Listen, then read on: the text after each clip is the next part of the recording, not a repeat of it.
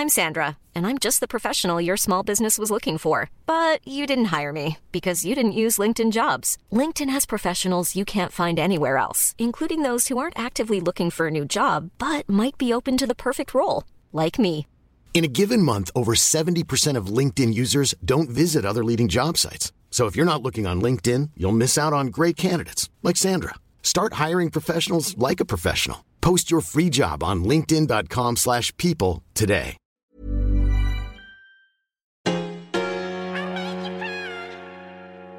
I love your podcast. This is gold. This is where it's at.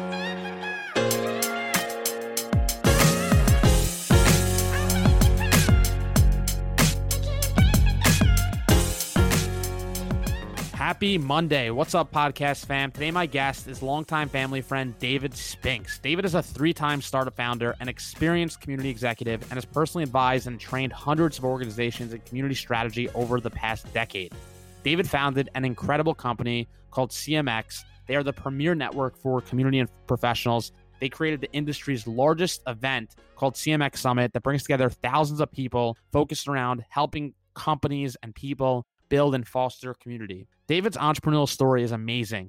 For some time, he was so focused on just being an entrepreneur and building businesses, but wasn't really too focused around what he really wanted to build and his true calling. And he eventually found his way there, which is community. He's built an amazing business, led it through a successful acquisition. And in this episode, we just dive into so much around his story, why community, how he built the business, how he led it through a successful acquisition, and much of his why and how. And there are so many actionable takeaways in this episode. So I'm really pumped to be releasing this one today. Before we jump in, take a moment, share this episode with a friend, subscribe to Bits of Gold on Apple Podcasts, and tag us on your Instagram story. You can tag us at bitsofgold_podcast. With that being said, enjoy this episode with the one and only David Spinks. David Spinks, thanks so much for coming on the show. Very excited to have you on today. Pumped to be here. Awesome. So I know we go back a long way, and I know our families know each other for a long time. It's funny. I have a memory like super early coming over your house. I want to say watching Kill Bill. Wow. Like I just remember sitting on the couch watching that movie. And then it's funny now, I had no plans to tell you this, but now that I brought it up, a few months back, I'm sitting on the couch with a buddy and he's like, oh, let's watch Kill Bill. It's the best movie. And I'm like, I haven't actually seen that other than this one memory I have where I guess I watched it when I was like super young with you. Wow. I don't remember that at all. So awesome. So let's jump into the show then. That's how you associate me, is with Kill Bill. Okay. Good. I remember the yellow, I don't even know who it was, but the yellow suit of Kill Bill and That's the right. swords and yeah. So is it possible? I feel like you had a like one of those dojo swords. I did used to have a sword. That's very possible. My dad used to come back from China. Both of our dads used to work in China a lot, so we'd get a lot of Chinese gifts. And he would bring back, one time he brought back a sword, which my sister was not thrilled about because, brother-sister relationships. It became a source of power for me that she did not have. Yeah, so I guess then I'm not crazy. I think that is a real memory. So yeah, so I know you had mentioned you tuned into some episodes, but really what inspired me to start this podcast, Bits of Gold, really on a mission to help inspire people to build their dream life. That can take a lot of meaning in a lot of different ways for a lot of different people. To me, that means living a life of adventure, doing the things you want, when you want, with who you want. It really means harnessing the limited time we have on Earth and spending it how you want. So, with that, I thought, you have an awesome story and would love to kick this off by you taking us back to wherever the beginning is for you of your journey and your story. Way back. I mean, I guess it depends how far back you want to go, but the theme of my professional journey and a lot of my life is community. So, today I run a community of community builders, the largest network of community builders. And, that I can trace back all the way to childhood in Long Beach. You know all about Long Beach and the culture and what it's like to live there and grow up there and the kinds of people who really belong there. I don't think I was one of those people. When I was young, I didn't really feel like I belonged. Both my parents were immigrants from other countries. My mom barely spoke any English when she came to the US from Israel. My dad was British, but very socially reserved. And, I was, I guess, a unique person in a unique place. And so struggled a lot to fit in early on, which was a big pain for me because I really loved people and I loved socializing. I loved organizing social events.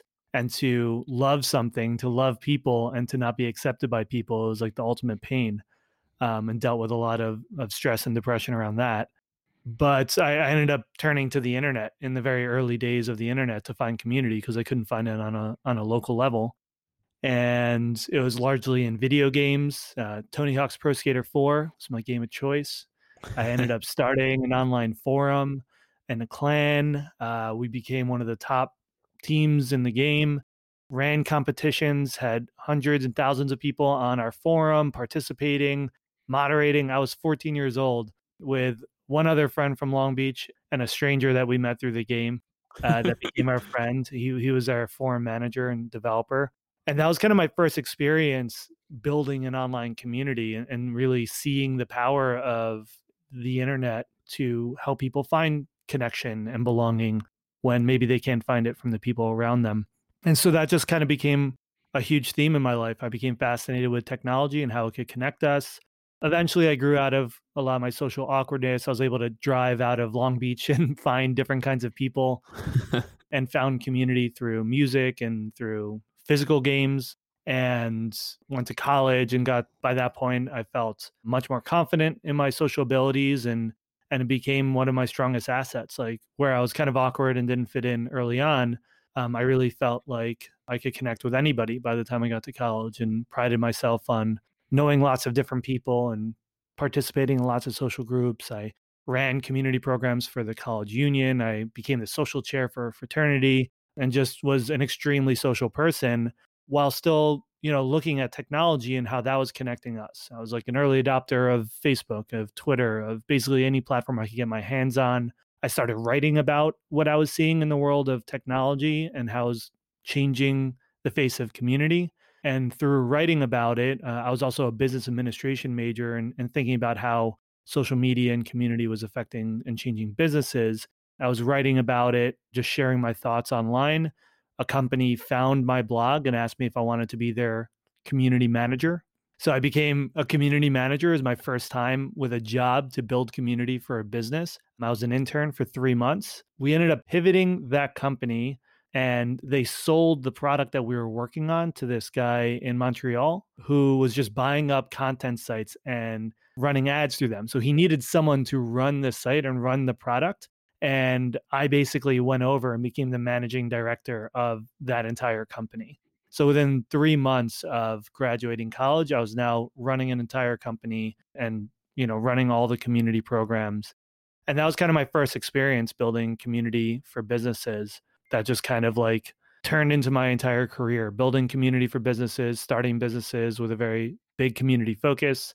And ultimately starting CMX, which is that network of community professionals, because it's such a new industry, such a new concept for businesses to build community. So I wanted to create a community for the people who are doing this work because they had nowhere to talk to each other and support each other. And that brings me to, what I'm doing today.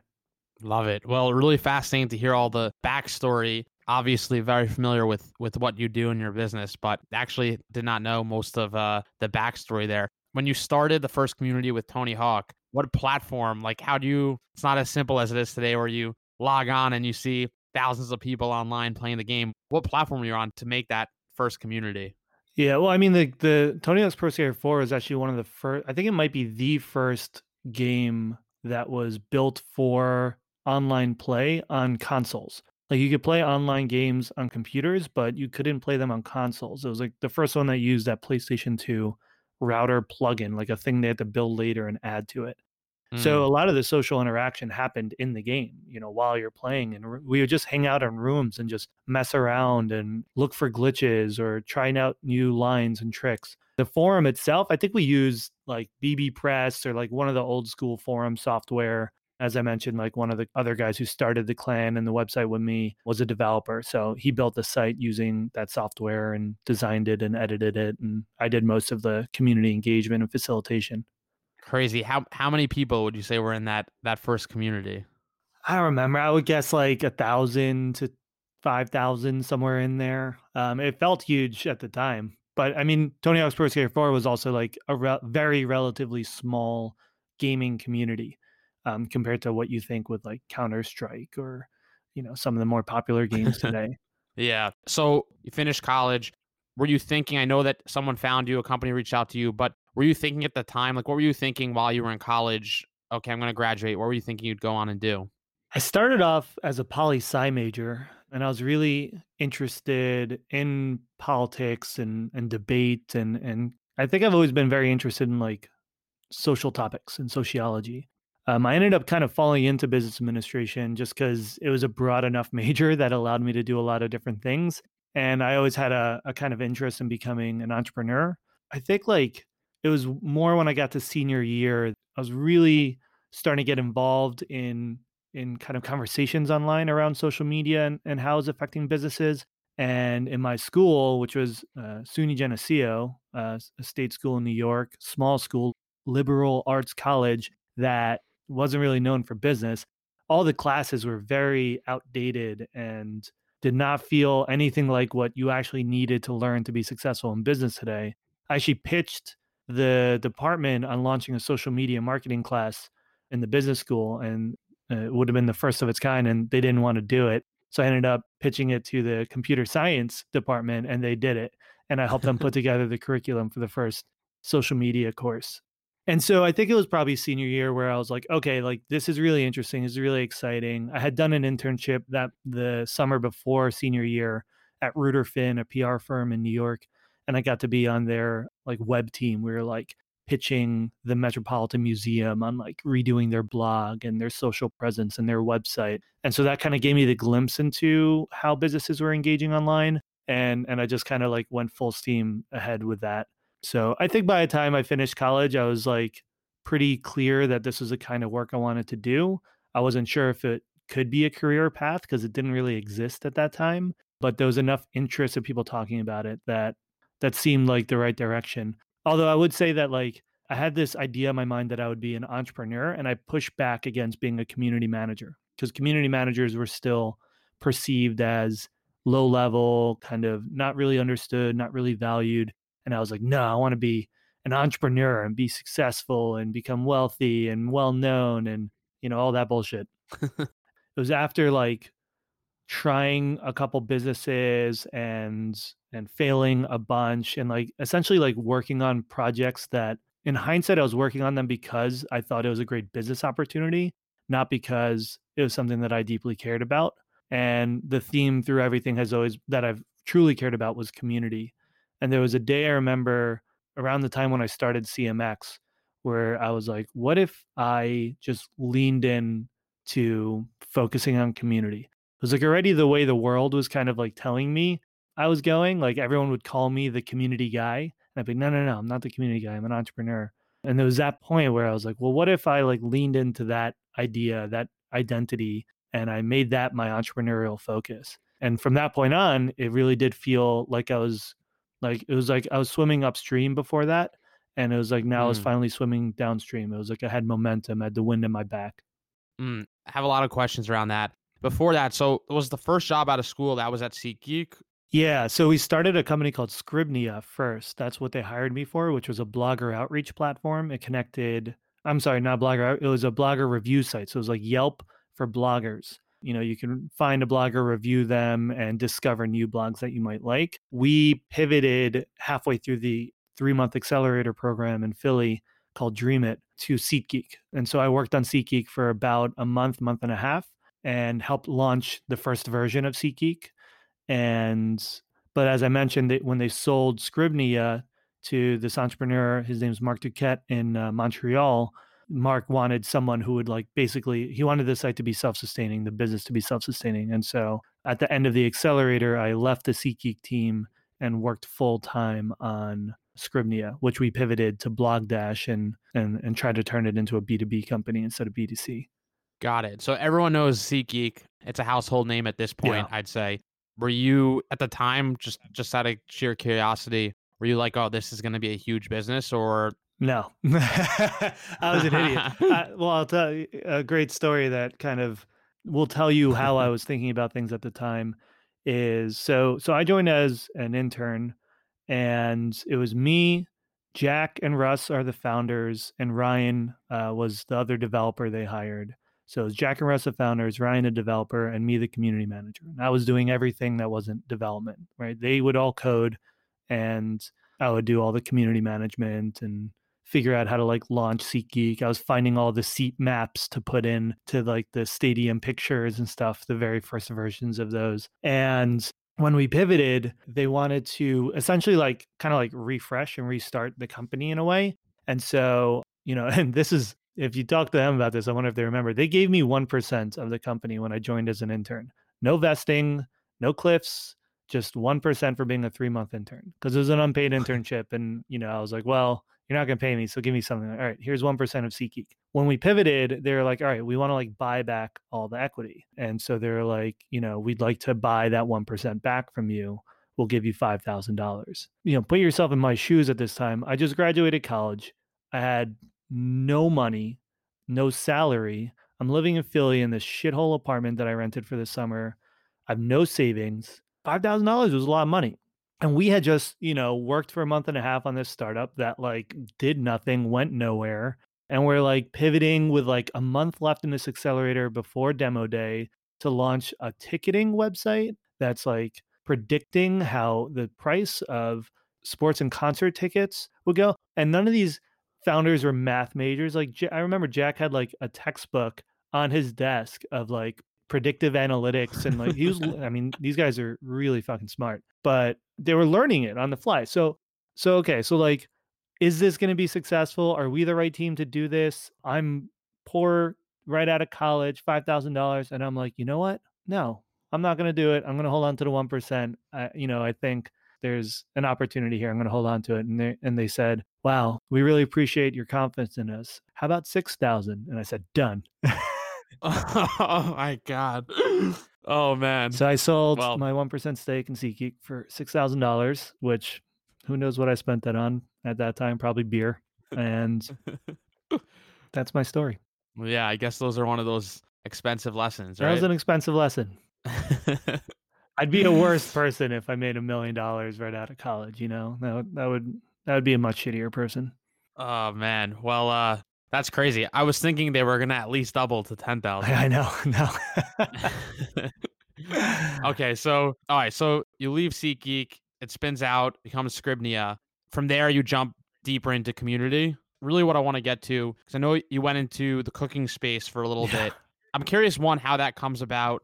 And then as well, I guess you made mention of it before, but was that business more you sort of pursuing the idea of like David wants to be an entrepreneur versus leaning into the community? Like because if you look at your LinkedIn and everything you do, obviously you could share a little bit about the cooking business, but it seems like community is like all right here, very narrow, very focused. And there's like this cooking thing that's, although I guess, cooking brings people together, right? Yeah, it's always a community. I mean, it was a community concept for cooking. So yeah, so I joined Scribnia. It wasn't working still. I pitched Mark on pivoting it to BlogDash, worked on that for about a year. And then I was still not feeling it. I mean, I was basically running an entire company and not being like compensated really well for it and not really having ownership in it in the way I wanted to. And then a company called Zarly launched. They raised $1 million from Ashton Kutcher and Groupon out of a startup weekend and had this amazing founder, Bo Fishback, one of the most charismatic people I've ever met in my life. And they were like, hey, you should come join us and be our director of community. And so I ended up leaving BlogDash to lead community at Zarly. Did that for about 10 months. I was fired from that job, which that's a whole nother path we can talk about, because that was probably a crucible moment in my life, in my career. One of the hardest experiences I ever went through, but shaped. Can we talk about that? We can, yeah. Do you want to talk about that now? Yeah, let's jump in, because if you keep going, you might jump into something else, and then we'll go on a tangent. Yeah, I got fired too. I don't know if you know did. That. Congrats. Yeah, good for you. Yeah, I got fired too from the first startup that I worked at. Yeah, I joined Zarly. I was director of community. I was still in New York at the time. I was running our New York team, so I was the most senior person in New York. one of two most senior people with another person who's director level, but none of the founders, none of the like C-level was there. And so I was managing an office. I had about 10 to 12 people in it, a community team of 5 people. And this was a hot startup. Like we were on every tech publication you can possibly ask for. We had all the biggest celebrity investors you can ask for. The concept was really exciting and novel. It was like a reverse Craigslist. So instead of posting what you're selling, you could post what you wanted and people would respond with offers. You know, I could be like, I want a bacon, egg, and cheese. And people will be like, cool, I'll pick it up and bring it to you. Or I want a bicycle. I want someone to give me a tour of San Francisco. I want someone to teach me math. Like anything you could ask for, you can ask for on there and people would respond with offers. So really bold, really exciting. But ultimately, the product didn't really work. It wasn't sticky. People were dripping through. We were spending hundreds of thousands of dollars on marketing and growth, but we had the leaky bucket. People weren't sticking around. And, you know, a lot of that really falls down in some ways on community. It's about like, you know, community is all about how do you keep people engaged? How do you make them loyal? How do you make them motivated to keep contributing? You know, in hindsight, I'm not sure there was much I could have done. I think it was a product problem, not a community problem. We actually had a pretty thriving community. But, you know, it was a culture that it was very much a hustle culture. It was a culture that did not have great communication standards and values around communication and feedback. There was a lot of toxicity there. And, you know, some people get fired and just kind of disappear and you wouldn't hear why or what or what's happening. And when the business wasn't growing and there's all these high expectations, I think like it just creates this culture of stress and blame a little bit and lots of issues. And I hold no grudges and I'm still close friends with a lot of people I worked with there. And, you know, I think we all learned a ton from that experience. I think everyone had really good intentions and were really good people, but it was a tough environment to work in. And it just got to the point where, you know, I was also young. Keep in mind, I ran Blogdash for about a year. So it was about a year and a half out of college when I became the director of community for this wildly fast growing company. And I was just like pretty much in over my head. I had no idea how to say no. I had no idea how to set expectations. I didn't really understand, you know, how to be accountable to metrics and goals, how to manage a team. And all of a sudden I was managing an office and a team. And, you know, looking back, didn't really have the support network that I would have needed to learn how to do those things on the fly. And so I just kept saying yes to everything and would fall into the spiral that I think a lot of us fall into sometimes, where it's like you're not being productive and then you get depressed about how unproductive you're being. And so you become even less productive, and yet more and more things keep adding to your plate. And it just got to a point where there was so much on my plate. Nothing was getting done. Nothing was moving. I was stressed to all hell. That's actually what moved me out to San Francisco. So I moved out to San Francisco from New York. And then a month later, I was fired. And it was devastating. I put all of my self-esteem and self-worth into my work and job. And it's something I still do today, which isn't a good thing. But as a young, like hungry, scrappy entrepreneur, like I really invested the whole of myself into that work. And then to get fired and to be told that like I failed on such like a grand level, like I was in shock. Like I remember just walking straight out of the building, like shaking, and just like walked to the water and just sat by the water for like 5 hours, just like processing and trying to understand like how did I get to that point? How do you navigate or move forward after that? Well, I was in San Francisco in a new city. I was tempting to just go back to New York. My girlfriend at the time, who is now my wife, was back in New York. So, I left her back in New York. My family's in New York. I didn't know anyone in San Francisco, but I wanted to be out in San Francisco. There's a reason I came out. That wasn't just because the company moved me out. Like, it's where I wanted to be. I wanted to get into the world of startups, the world of tech, and be in the heart of it. I was very lucky. I found an apartment around that time that I moved into, and there are 3 other roommates in that apartment who all became 3 of my closest friends in the world. I'm officiating one of their weddings in a month.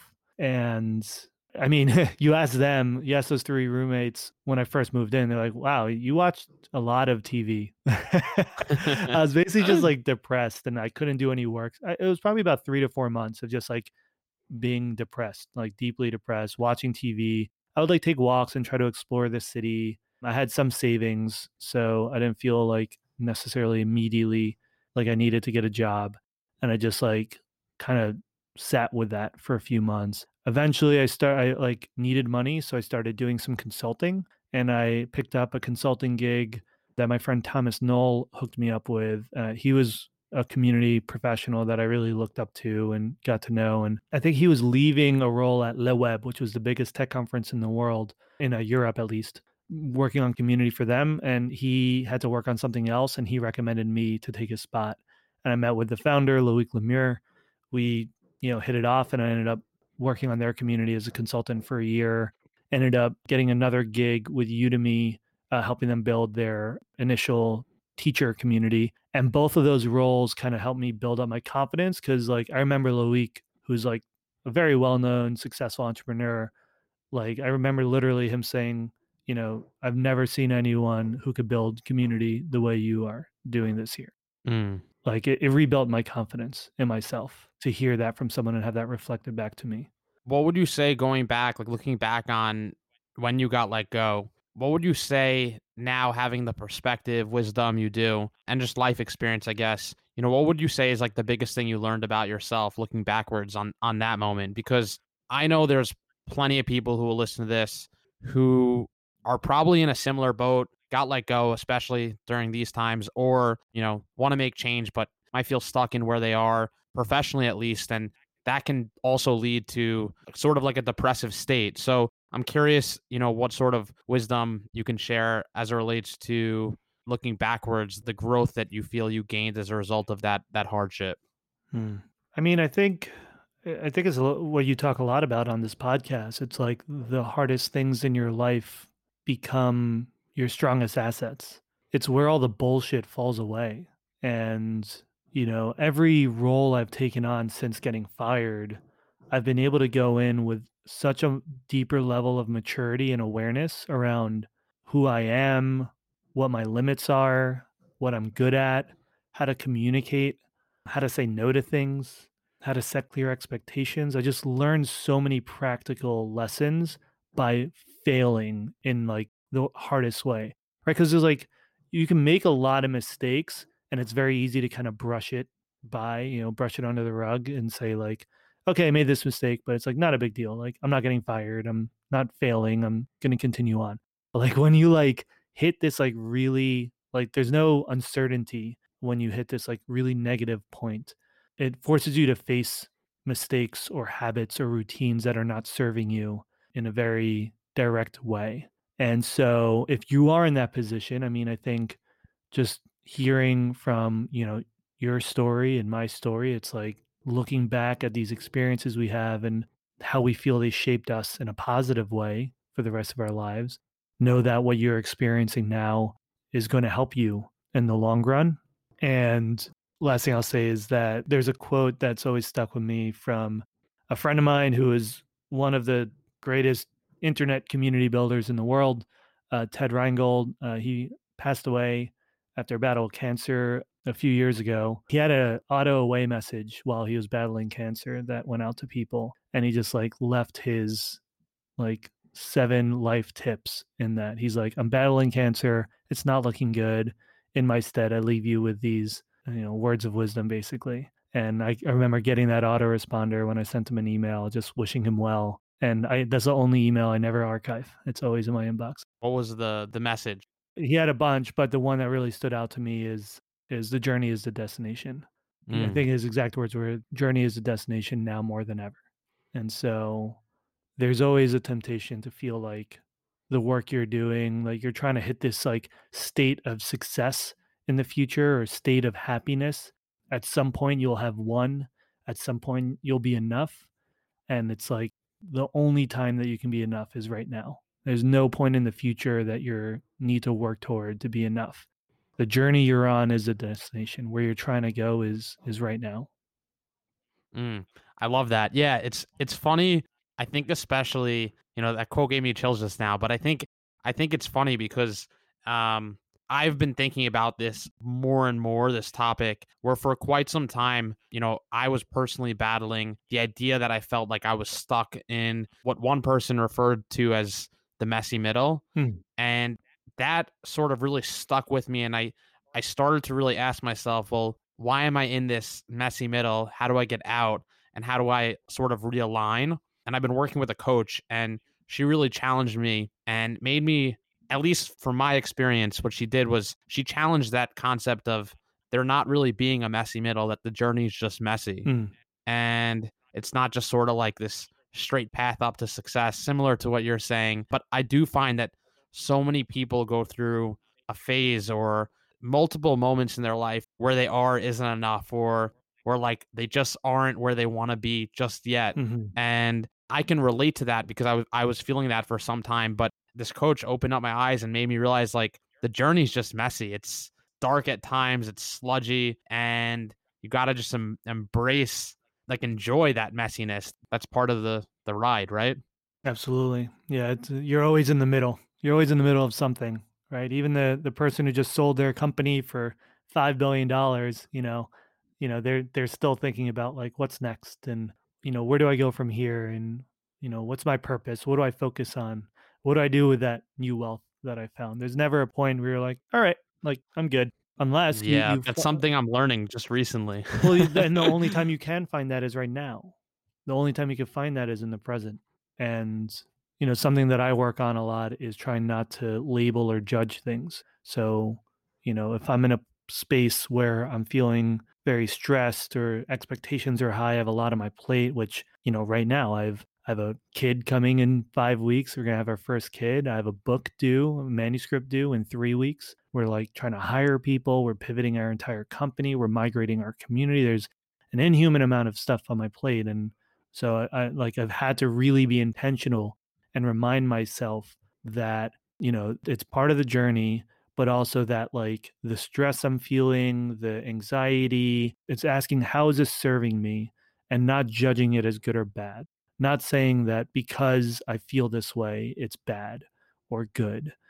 It just is, right? It's like a very like Zen way of thinking about it. Like Dropping Ashes on the Buddha is one of my favorite books, and I'm rereading it now because I just needed to like keep reminding myself. But they say over and over again in that book, Zen is like this, which just means look around you and feel where you are now, what you're thinking, everything. There's no changing that needs to happen.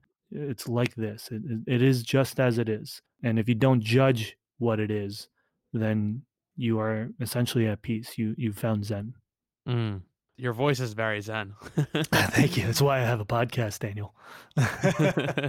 Let's jump back in. So how does the cooking business come about? Yeah, I mean, so that apartment I found with the 3 roommates, I was still consulting for those 2 companies, for Udemy and LeWeb, but I was getting to the point where I really wanted to start a business and get into like building my own startup from the ground up, and was like kind of playing around with lots of ideas. I was sitting in that apartment one day. I remember my sister was visiting from New York. We were just hanging out in the living room, and my roommate Nadia was with us. And I just like threw out an idea because like I wanted to get better at cooking, and everything that I found for learning how to cook was like very Martha Stewart-y. It was very like made for like moms, or very female focused, for an older generation generally. Or you go to like a cooking class and it was really just about dating, and you cook this very fancy thing with all these fancy tools in a cooking, in a professional kitchen, and then you'd go home and have no idea how to actually feed yourself. And so I was like, well, wouldn't it be really cool if there was a way to just get ingredients sent here? So, I don't have to worry about food shopping, which was stressful for me as, a young entrepreneur without a lot of time and didn't know much about cooking. I just wanted to learn like some great recipes. So I was like, send me all the ingredients with a recipe and let me cook it at home. If it sounds familiar, Blue Apron and Plated basically ended up building that concept. We all actually launched right around the same time. I'd never, they didn't exist when we first started talking about the idea, at least not publicly. And we formed this concept. I basically like threw out that idea, and Nadia, my roommate, was like, that's really cool. Like, let's start like playing with it. And we started like drawing out ideas and like designing the box, and ended up, starting that company. Again, it was just like wanting to build a cool company. It seemed like a good idea that no one else had solved. We ended up building a beta prototype, and we found a chef, created these like really nice professional recipes, started a 6-week like class basically, where every week people would get a box with a recipe, and all the ingredients for 2 or 4 people. And they'd essentially be able to do like a cooking class at home with their family or their friends and get a full meal and learn how to cook. And it was very like scrappy, and it's all about like how to cook, quickly, and understanding, like breaking down the first principles of cooking. So it wasn't just about a recipe. It was like understanding taste and flavor and what goes into a complete meal, and knife skills and like the fundamentals. So you actually wouldn't need a recipe in the future. You can just intuitively understand how to cook. And we did that beta for 6 weeks. We had about 10 customers in that beta. Went really well. We got really positive feedback.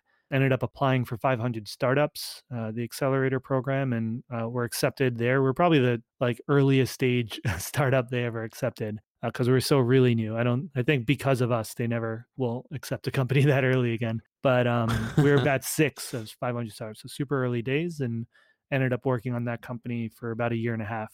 And pivoted a bunch, tried a lot of different things, ended up just like, because it wasn't our passion, when we hit really hard plateaus, we didn't really have the personal motivation to keep pushing through it, and struggled mightily to raise more money. And it was just, we were both exhausted. And that was when I ended up starting CMX, was right around the time when we were winding down Feast, and kind of segued into CMX.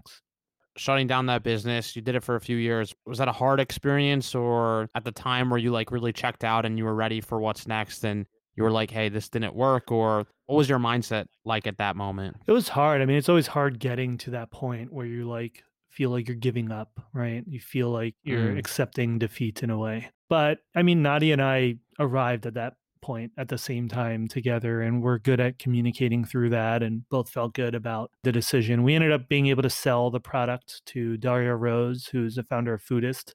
And so the class that we created, it ended up being a digital only class, still exists today, is the Foodist Kitchen. It's taught hundreds, I think thousands of people how to cook now. So, we felt really good that we actually were able to have an impact that we set out to have, which is like teach more people to feel confident cooking. And even if it wasn't a successful business, we still felt good about it living on and continuing to have that impact. We learned a ton. I mean, we moved down to Mountain View and lived in a apartment with an air mattress and a couch, basically, and nothing else for 3 months during 500 startups. Like, we worked as hard as you could possibly work on something, and it just didn't work. And CMX had I was kind of like, I did the first conference almost like as a side project, and I was so drawn to that. Like, it went so well when we did that first event, and that mindset shift I mentioned earlier of like leaning into community really clicked into place for me. And, I told Nadia, I'm like, I really want to kind of see this through. There feels like what I should be focusing on. You could feel that. Yeah. All right. So you launched CMX, first event. What's it like? Well, so I had co-founded the communitymanager.com with 2 friends of mine, Jen Peedy and Brett Petersell in New York, a few years earlier. It was just a blog and a job board.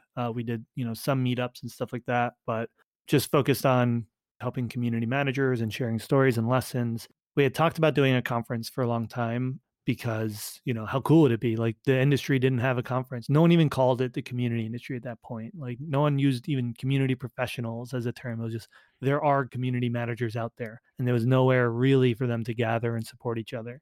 So there was always like, okay, a conference could be cool, but I was always really intimidated by running a conference. Like, what a massive, intimidating project to take on.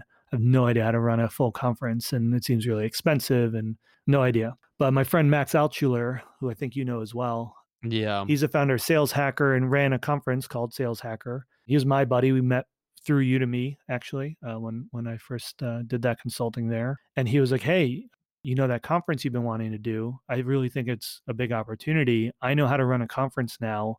You have all the connections and the network for speakers and marketing. Why don't we run it and just give it a shot? And I said, okay, let's try it. And I felt confident doing it because, I had now a partner who had experience running a conference. And so we put that whole thing together. I think it was like 5 weeks. It was less than 2 months. We put a whole conference together.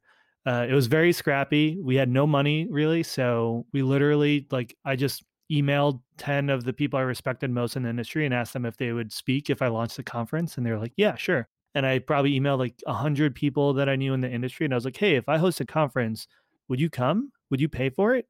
Would you pay $300 for it? And I got enough yeses that I felt like, okay, this is good. And so we put together a website. and put those speakers up on there and started selling tickets. We didn't have a venue. I think we just like put a date up, but like we're like, we can kind of move it if we need to or something. And then as people bought tickets, we would put a down payment down on a venue, and we would put a down payment down on a caterer, and just started paying for things. So it was kind of risky way to do it, but it worked out. Luckily, we were able to get a couple sponsors on too. And we had 300 people come to that first event from around the world. And it was really 300 people. 300 people. And Wow.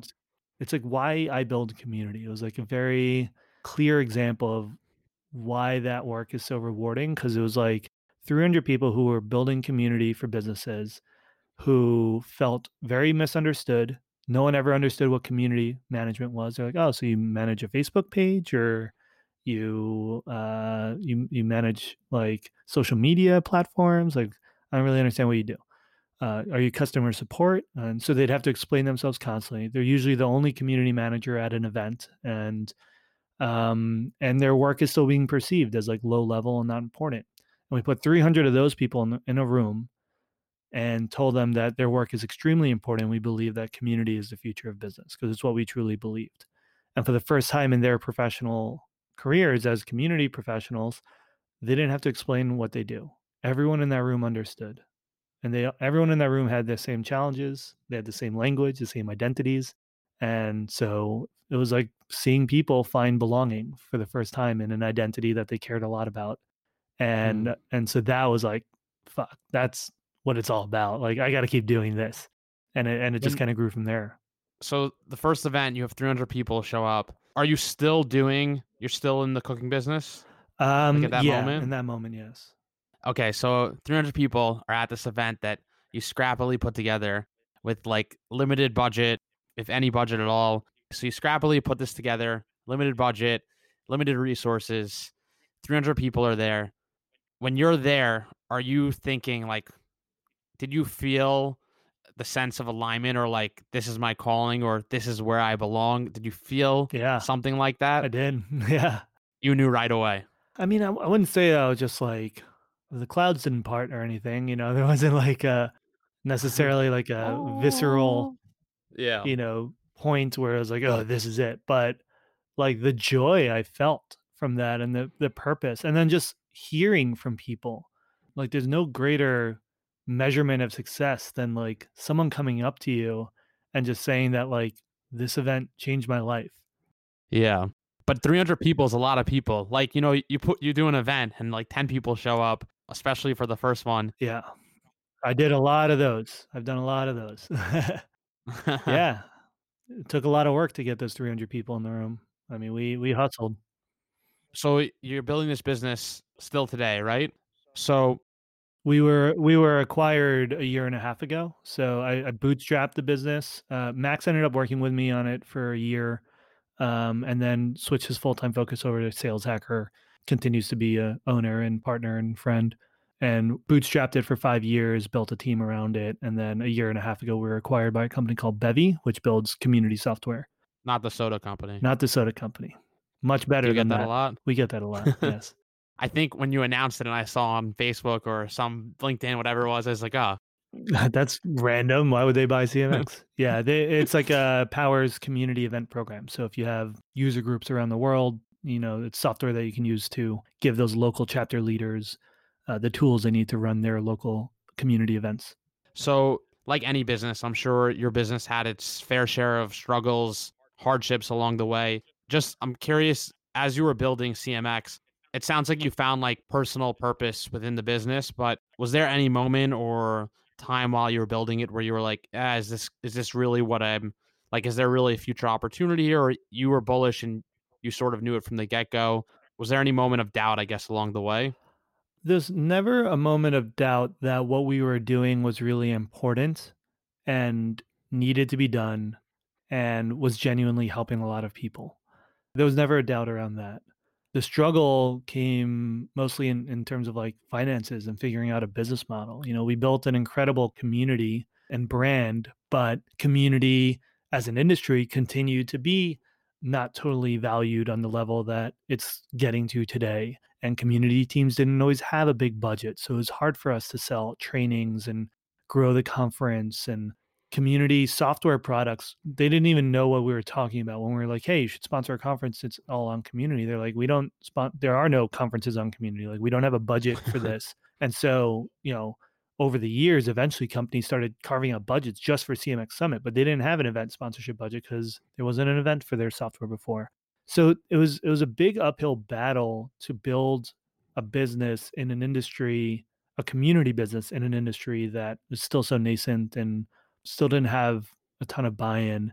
And I mean, I think like I definitely hit a lot of low points with it. I mean, the next conference we hosted, we almost lost $50,000. We went to New York and tried to grow it bigger than 300. Turned out it was a lot harder to sell tickets in New York.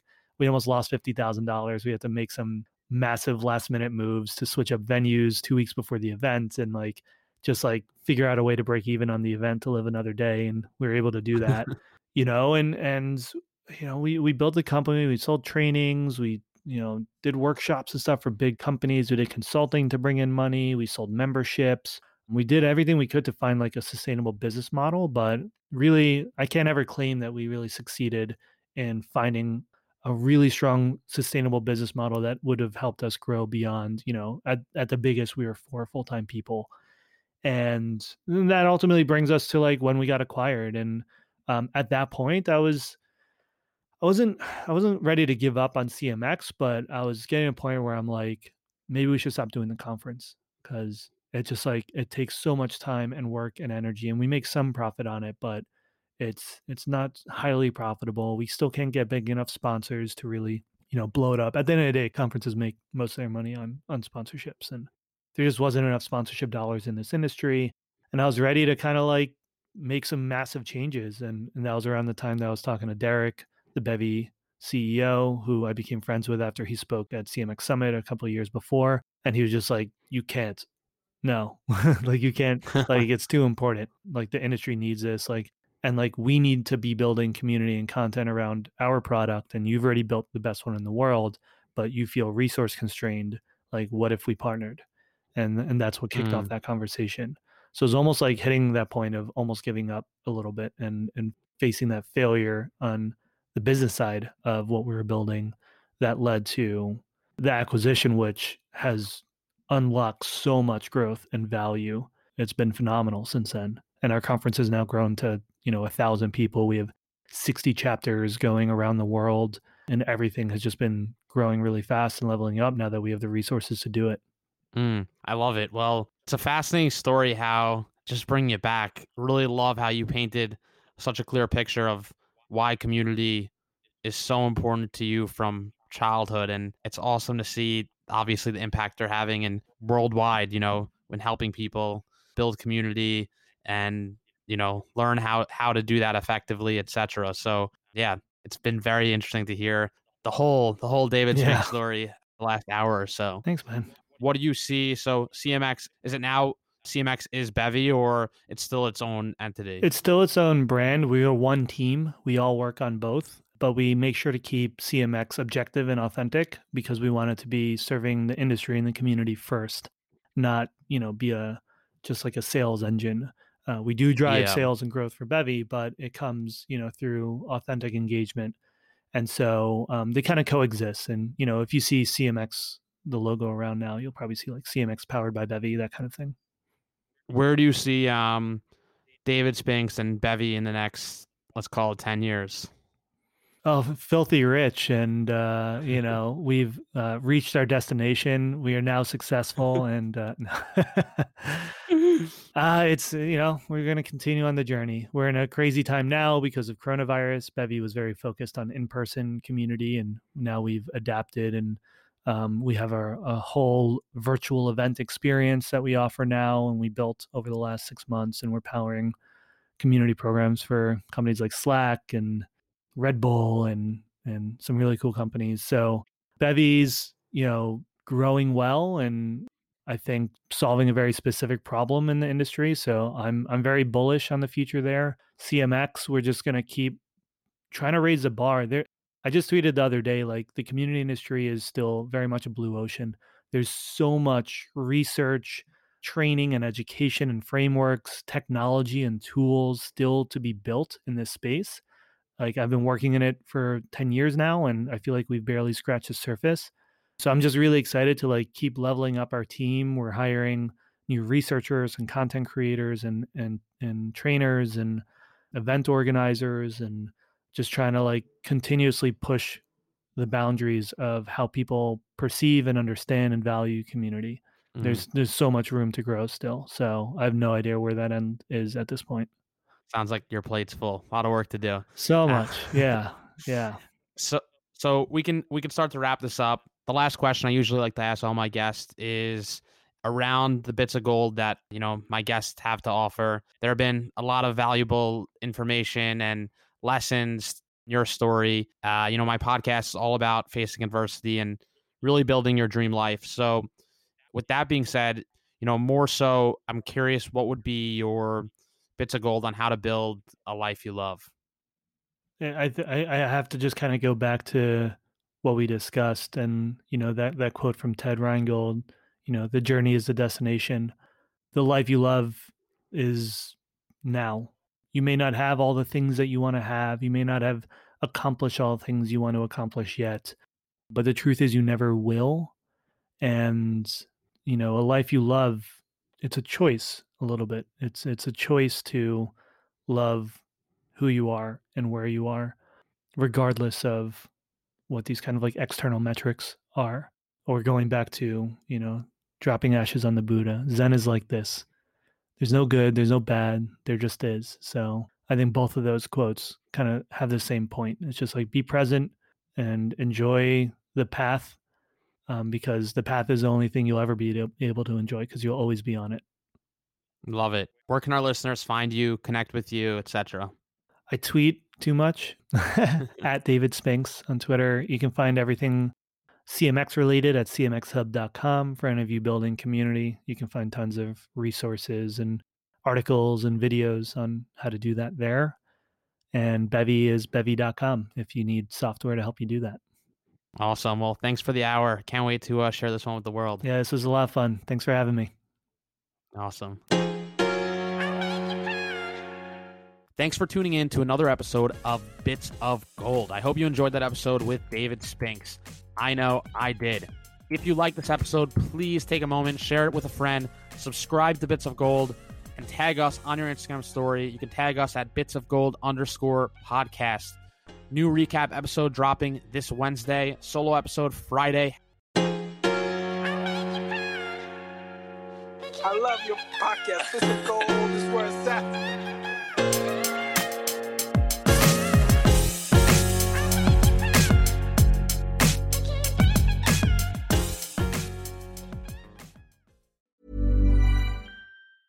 Mom deserves the best, and there's no better place to shop for Mother's Day than Whole Foods Market. They're your destination for unbeatable savings, from premium gifts to show-stopping flowers and irresistible desserts. Start by saving 33% with Prime on all body care and candles. Then get a 15-stem bunch of tulips for just $9.99 each with Prime. Round out Mom's menu with festive rosé, irresistible berry chantilly cake, and more special treats. Come celebrate Mother's Day at Whole Foods Market.